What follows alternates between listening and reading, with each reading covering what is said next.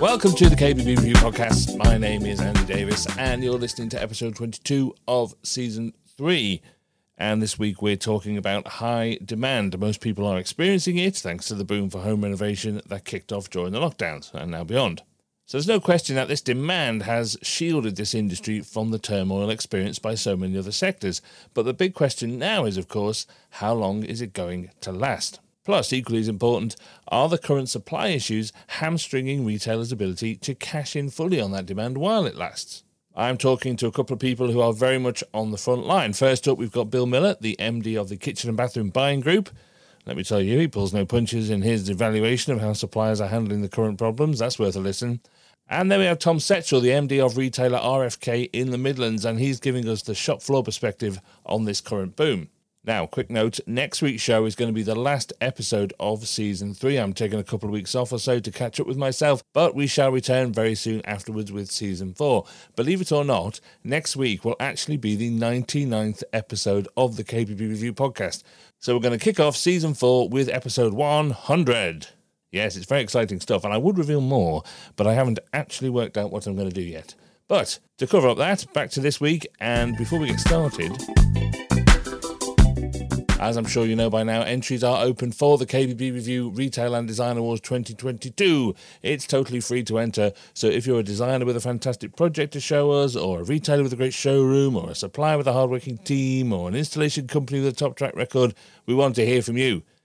But the clock is ticking as the entries close on November the 16th, and there will be no extensions. What's the point of that? All the info on the categories and how to enter is at kbbreview.com/awards. Okay, as promised, here is Bill Miller, the Managing Director of the Kitchen Bathroom Buying Group, or the KBBG. Hello, Bill. Hello, Andrew. Hello, sir. How are you doing today? I'm very well, Andrew. Thank you. Very well. Good to talk to you. Good. Now, let's start, Bill, if you don't mind, with a brief explanation of the KBBG, what it does, what it's all about, etc.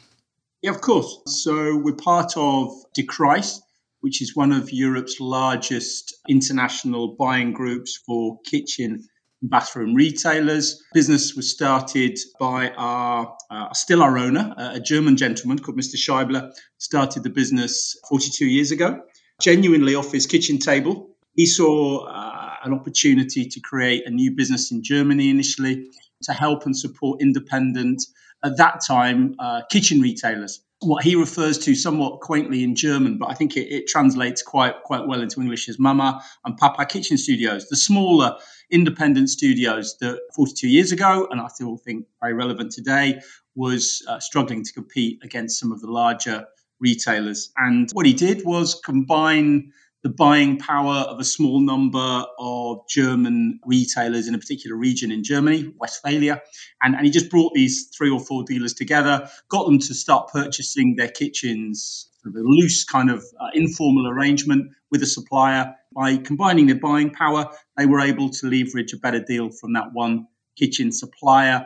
And really from that, Decryse was born. The circle, as you probably know, Decryse translates as the circle. So, and really it's grown from that sort of very small, informal kind of arrangement to a business that I think was audited last year, a total turnover of 4.3 billion euros, which might be quite surprising to a lot of people that the size and scale of Decryse now, and operates in 8 countries. We launched in the UK as the first buying group working with independent kitchen and bathroom retailers back in the very tail end of 2013, and started signing up our first members in 2014. And it's been such an interesting journey launching something brand new. I think there was a few raised eyebrows when we first started this, but I have to say it's just been an absolute joy and pleasure to do it, working with independents. And I'd like to think we've been fairly successful and continue to grow and develop.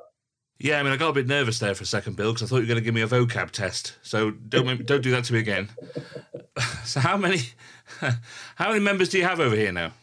We don't reveal that because I think at the end of the day, that is our kind of intellectual property. But listen, it's significant. We're signing up at a rate of 1 or 2 new members a week. I think the pandemic has certainly made retailers review and think about their business structure, their strategy.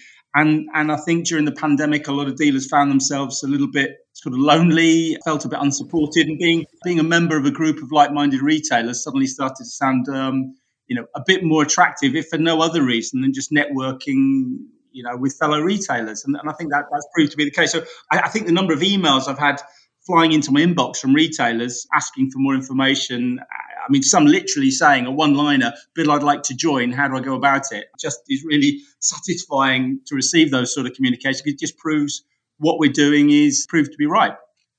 Yeah, well, we'll touch on that a bit later on, I think. But you've got a lot of retailers there in your fold, as you say, and you're talking to them all the time.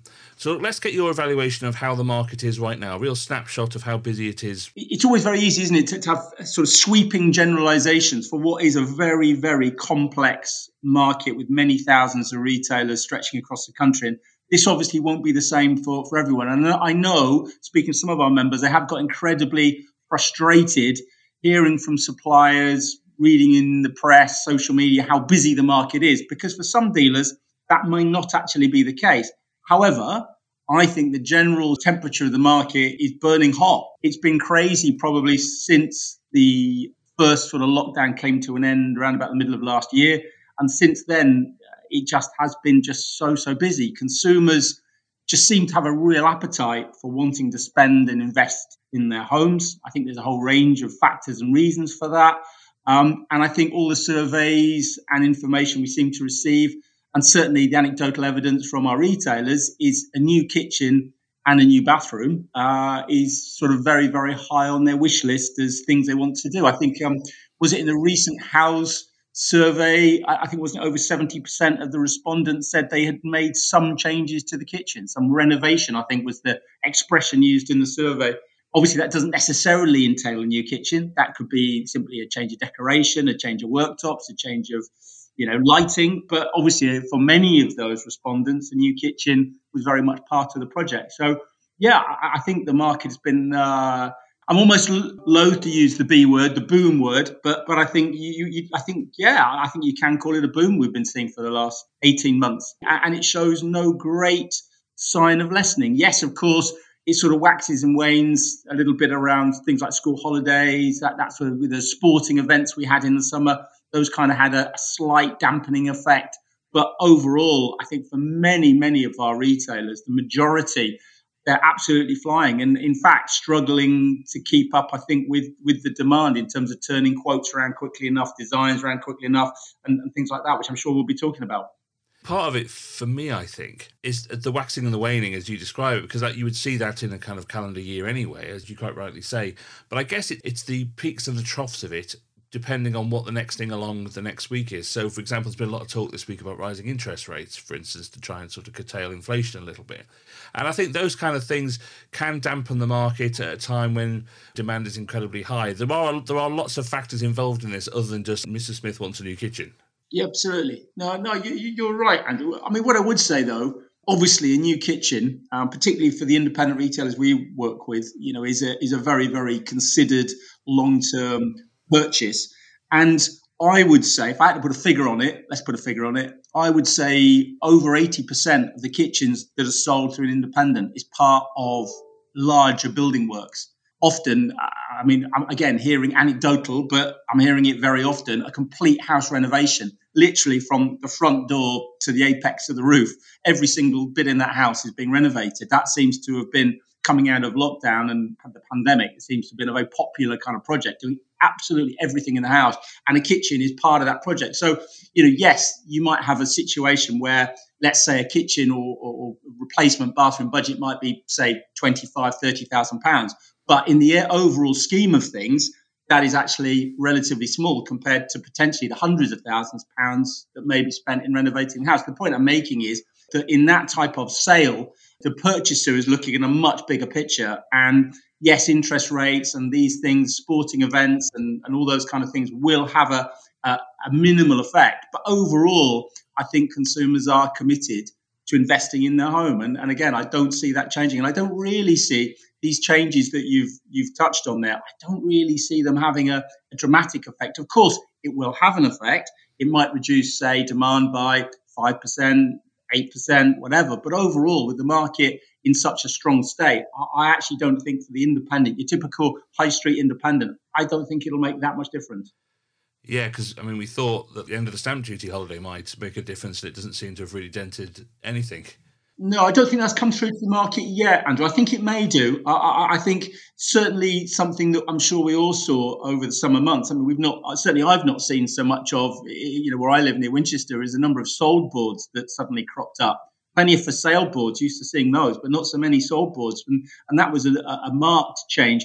Interestingly, now a lot of those sold boards I've noticed have now disappeared, and again we're back to a lot of for sale boards out there. So I think that will have an effect because again very typically, of course, when somebody moves into a new property, they want to put their stamp on it. Again, new kitchen, new bathroom, house renovation, very typical. So I think that will also take a little bit of heat out the market. So I think if if I was sort of a betting man, I would think the market, there will be a slight softening of the market, a slight cooling of the market, if you will, as we move into 2022. But overall, the market is so strong anyway, a little bit of the cooling. I've heard some dealers say to me, Bill, do you know what? A bit of cooling actually is almost to be welcomed because we're struggling to keep up with the demand that we're getting at the moment. So a 10-15% reduction in inquiries for some dealers, some may actually be a welcomed break and chance to consolidate some of the business that they've already done.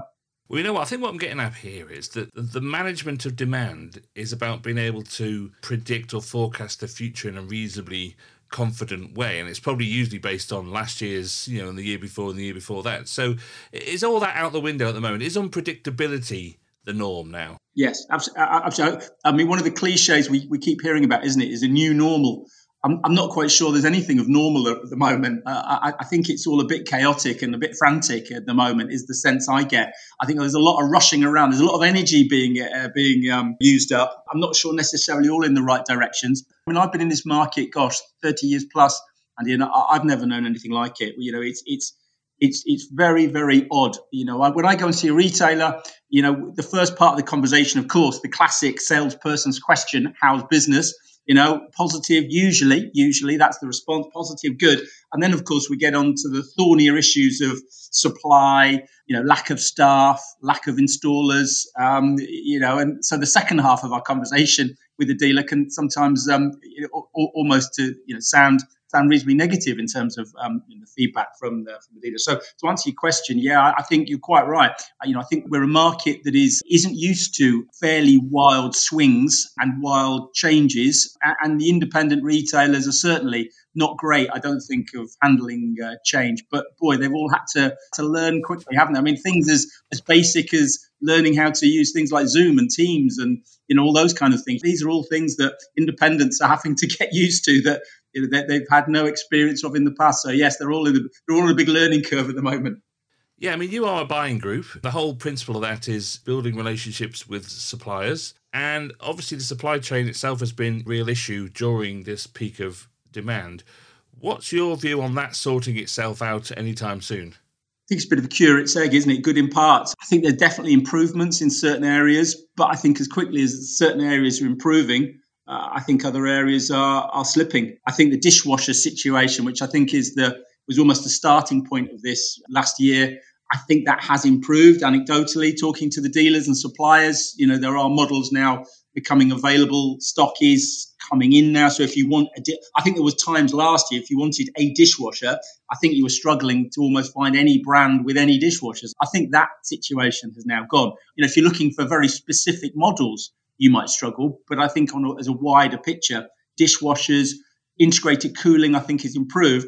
But I'm also hearing issues now arising with other appliances, cooking appliances. I mean, appliances that you wouldn't necessarily imagine you would have stock issues with. Compact, microwave ovens, coffee machines, those type of things have suddenly become in short supply. So the poor old retailer, it's a bit like the guy in the circus spinning the plates. As quickly as they're getting one plate starting to spin again, other plates are beginning to wobble.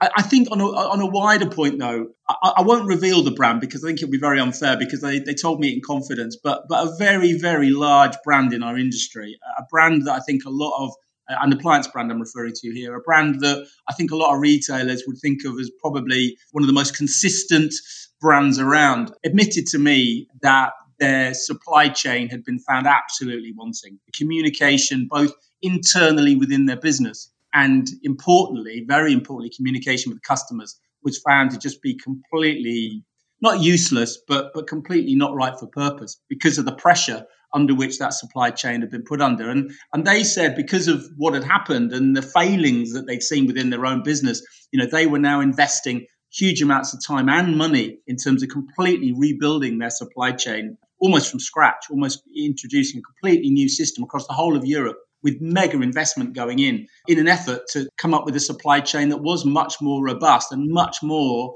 right for the current market conditions. The just-in-time philosophy that I think all the brands have kind of been working on has just been found to, just not in time is probably been the better point. And so maybe almost going back to how things used to be in the old days, I remember going into warehouses full of stock. Maybe that is the future that the brands are going to have to invest a lot more in holding stock on the shelf. And maybe the constant change of model numbers almost on a weekly basis, bringing out new models, which is fine in a just-in-time strategy.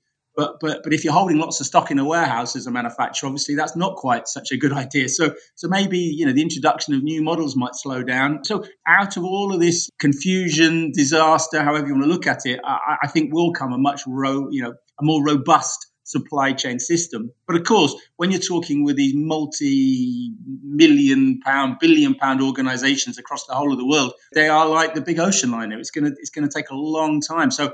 Unfortunately, I wish I was the bearer of better news on this, but my view, speaking to all of the suppliers we're working with, be they appliance suppliers, kitchen furniture suppliers, accessory suppliers, sink and tap suppliers, none of them have been immune to this problem. I don't foresee any significant improvements in supply chain until well into next year. I think you could be looking more second half next year before a retailer starts to see things coming back into how they would have used to seen them pre-pandemic in terms of delivery lead times. For some suppliers, maybe never. Maybe they won't ever get back to the kind of the speed of response, order it today, get it tomorrow kind of response that dealers have got used to. So, yeah, I think this whole period has been transformative for good or bad for a lot of suppliers, I think. Yeah, and of course, it's not just the chain. It's, as you said, it's the communication that I think has been the main bugbear. I need a dishwasher, but can somebody just tell me where that dishwasher is, please, and I can plan accordingly? Absolutely. And having been a retailer myself back in the midst of time, I know, and dealing with the retailers, one thing about independents they are incredibly resilient. They might moan like hell about it, but they find a way.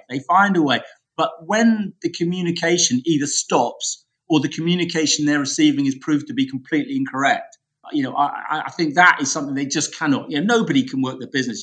When you are told you will get this product in 3 weeks' time, and 3 weeks comes and you're told you're going to get it in another 3 weeks' time, then another 3 weeks' time, that is just completely unacceptable. The retailer just cannot get their heads around it. They can accept the fact the supplier can't supply.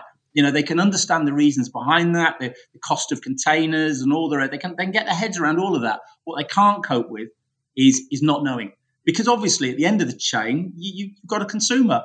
The poor old consumer here is being told information by the retailer. That's proved not to be correct. Then, of course, the consumer quite rightly is taking no prisoners and is obviously giving the retailer merry hell. And the retailer is then giving them another delivery date given to them by the supplier that then proves to be incorrect. And that wastes so much time, energy, emotion, and you end up with a really, really unhappy consumer through no fault of the retailer.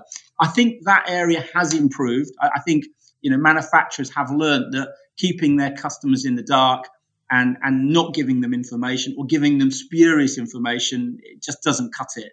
You can't do that. So I think that is one lesson that's come out of this, is to be honest, be upfront, to please be honest with your customers. Tell them, if you've got a problem and this product will not be available for 6 months, don't tell the customers it'll be available in a month and then hope and pray that they'll still stick the order and keep the order. If it's 6 months, tell them 6 months. If that happens, then I think the retailers will find ways to cope and manage around the long lead times. It's just about that quality of information.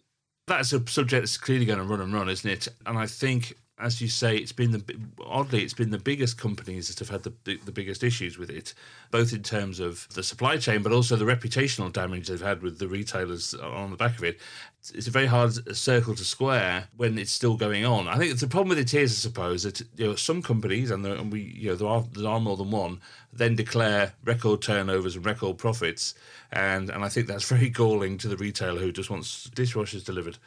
So absolutely, Andrew. No, absolutely. I think there's been a fear. I've sat on the other side of the fence. I've worked for manufacturers, and there is this kind of abiding fear that if you wash your dirty linen in public, it's not a good thing. So if you've got a supply problem, the thought has always been you don't share that with your retailers, because if you tell them that the product is going to be an extended delivery, the fear is the retailer will cancel the order.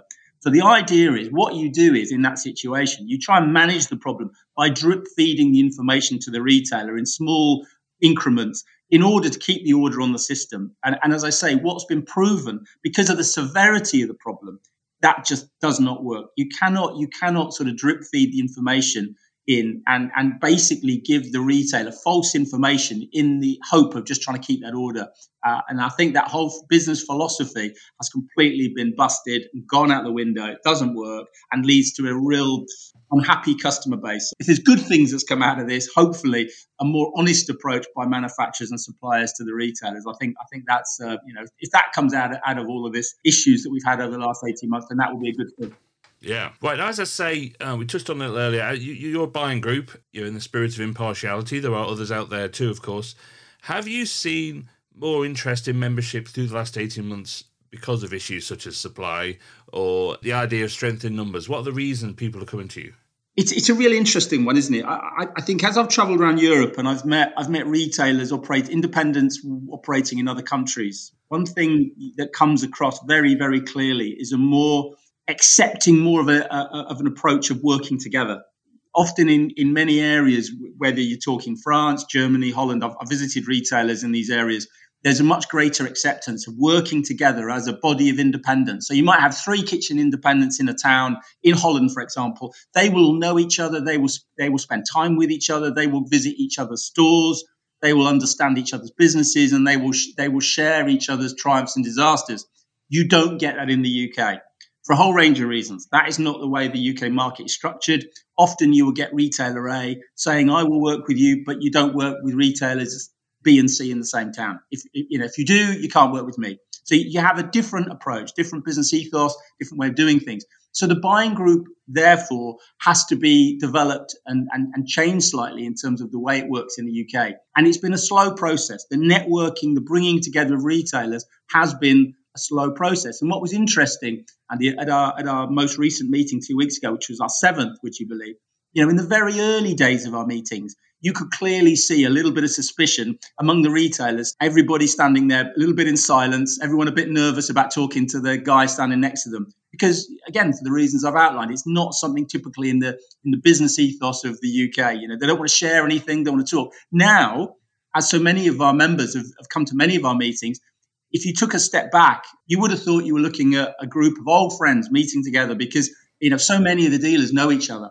The networking aspect, the working together aspect, the realization that I might have my independent kitchen business in Wales and I'm meeting a guy who's got an independent business in North London. And yet though geographically we're miles and miles apart, but we share so many of the same problems. Our day-to-day issues are exactly the same. It creates a platform for communication and networking that is very rare in our market. So yes, the issues around the pandemic and dealers having to spend a lot of time at home on their own, worrying quite rightly about the future of their business and what the future may hold. It can be a very lonely and worrying experience. And I don't want to make any grand claims about joining, our buying group or joining another buying group. But definitely one of the key benefits of joining the buying group is that ability to rub shoulders and talk to other like-minded retailers. Right, let's round this up, Bill, with the most difficult question of all. If we have this conversation again in 12 months' time, where will we be? What's your crystal ball telling you that's going to be happening in a year's time?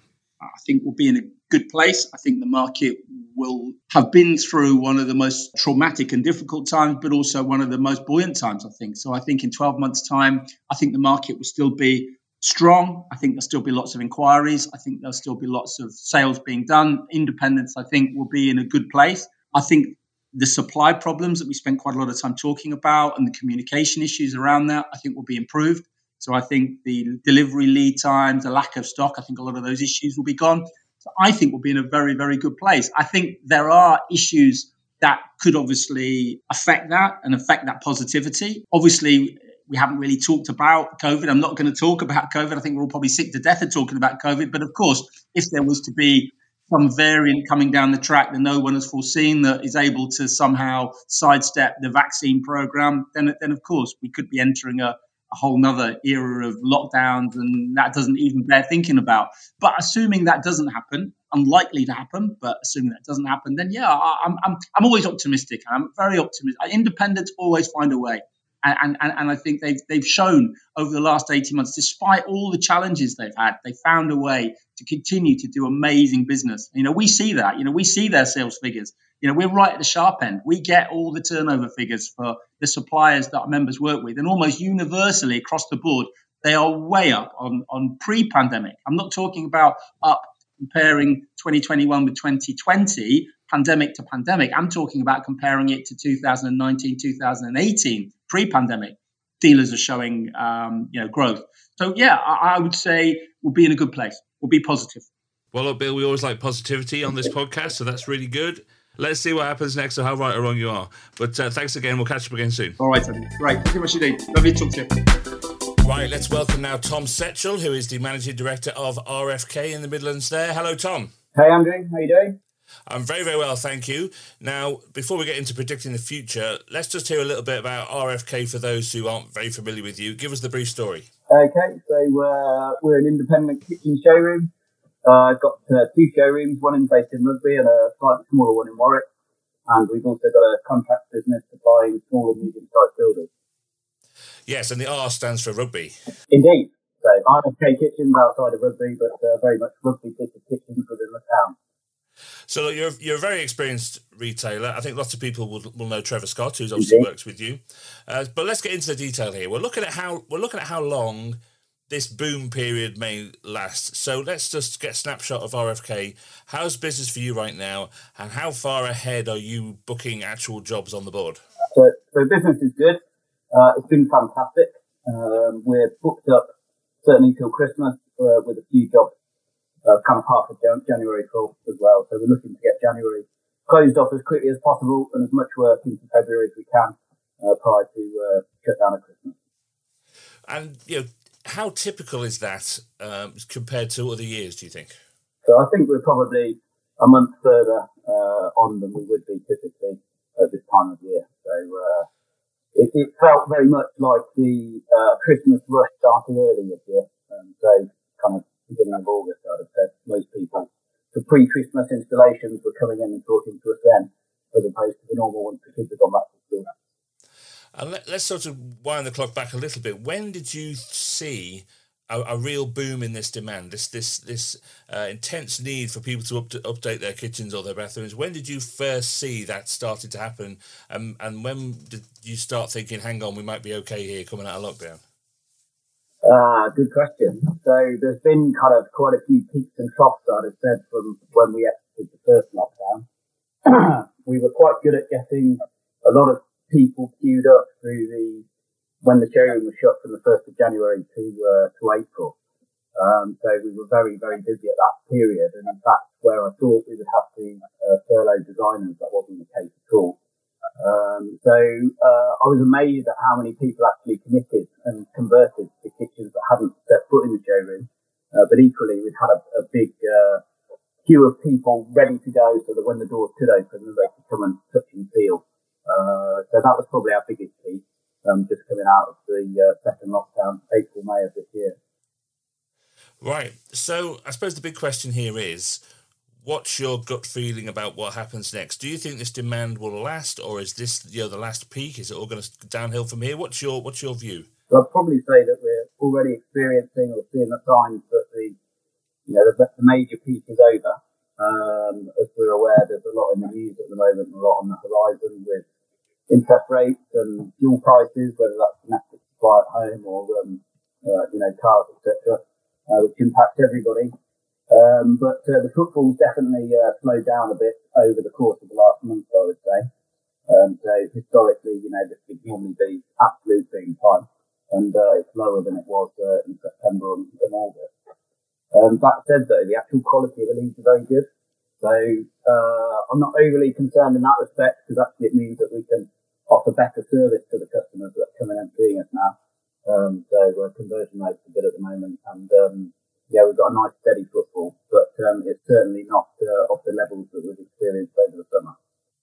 Right. I mean, that's interesting, because what are the signs that you look at to make your assessment? Is it house prices, interest rates, footfall? What are the benchmarks that you actually make a scientific judgment on? Well, I'm not quite sure how scientific it is, but what we do pay close attention to is the footfall, the quality of the leagues, and also the types of the leagues.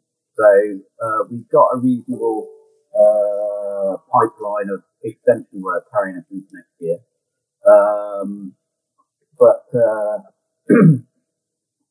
So it's the footfall predominantly that we keep the closest eye on, which is good carrying forward at the moment. But the big question mark, or the crystal ball, is how long will that last? Yeah, and it's a very hard thing to predict, isn't it? Because part of your job is you obviously have to be a bit of a fortune teller. Yeah. And different people have different methods or different benchmarks that they use to try and evaluate that. I know one retailer, for example, who would avidly follow the price of bricks. Okay. Right. Because he would see the price of bricks as being a real benchmark for how the market is doing, which is each to their own, I suppose. Now, as you mentioned at the top there, you have a very successful contracts division, a contracts arm to RFK. How is that market comparing in terms of demand, and what kind of timescales do you look at for that? Okay, so we're busy quoting at the moment, which again bodes well for the future. So in fact, we are actively about to start looking for another designer to join us in contracts to cope with the demand. There still seems to be plenty out there, but a bit of a mixed bag with some developers. What they're up to. So we've got one client that was very much our customer that seems to have concentrated more on affordable housing for the last 6 months, which obviously is not really our market. But most of our regular guys are just carrying on with what they're doing. In fact, we've had a little bit of a lull, but of course we're on another peak with people trying to get everything finished for Christmas at the moment. So that again seems a fairly typical deadline, but I'm confident that we've got enough work that we're quoting to carry us into and through the first quarter of next year, and then we're looking at quarter two then. I mean, is this one of the situations where, because you have the retail arm and the contracts arm, when one is up, the other is down, or when one is down, the other consistency of the other really helps you? Is that where the balance is useful? Well, I think that's the theory. It doesn't always work out that way. And fortunately, we've been pretty much both have been busy. So, no complaints there. And it's nice to have, both sectors busy as well. Less concerning. And because of the demand that's been there, and as you say, there's been peaks and troughs, do you think that the industry itself has coped well with this level of demand? Because obviously lots of retailers like you are seeing issues with supply, getting hold of products, getting hold of installers, etc., etc. Do you think the industry has coped well, do you think, as a whole? Good question as to how it coped well. Everything seems to have its own frustrations at the moment, most of which I think have been covered in your previous podcast. I mean, supply chain is the biggest headache for us at the moment, and I would say in some respects it's actually held us back. It's very difficult to market, especially with promotions where historically you'll have used various appliances and been supported by the major brands in that as well. And also from a retail perspective, our cookery evenings have always been really, really successful for us, and it changes the relationship with the customer. And I've just not really felt able to do so. So we've got so many barriers in the way at the moment, even down to how many people would feel comfortable with having them in the showroom at any one time. I was even looking at putting an outdoor event on, but by the same token, I don't have the confidence in the appliances that we would be wanting to demonstrate and upsell their availability. So we feel very much kind of strangled at the moment with the supply chain. We're doing our very best to manage it. So we've committed to stock, which is something we've never done before, on all the kind of best-selling products. But of course, it's very constraining all the time because we love upselling and talking about the benefits of the higher range products, but feel unable to do so at the moment because the last thing we need is to get to fitting Mr. and Mrs. Jones's kitchen and their top of the range oven that we've been harping on about has not arrived. Yeah, so you don't feel that you can entirely make hay while the sun shines here? Correct. Right, okay. I mean, you mentioned it earlier on about taking on another designer. I think one of the most difficult things about predicting the future is the people that you need to do the jobs, because you can't pull them in and out at a moment's notice. How confident are you to be able to hire people on both sides of the business now? I think installers is, as historically is as well, is a massive gap in the market. I'm looking at our own installer base, and the average age seems to go up every year. There's not a lot of young blood coming in. And certainly around the middle-aged group that seems to be lacking. So we're lucky in that we've got a few younger installers that bring an air of professionalism as well to the job. So they're used to communicating via email, etc., which is all very good. Our company, we seem to have the best success when we take somebody on and train them up ourselves. But we were fortunate to employ an experienced designer for the retail business just a couple of months ago, and it's turning out to be a great success as well. Yeah, and that's really good, isn't it? I think when you can see the results, that's when those predictions become validated in that way. So look, let's round this off here, Tom, with the hardest question of all here. Where is RFK going to be in 12 months' time, do you think? What's your prediction for a year from now? If I talk to you at the end of October 2022, where do you think you'll be?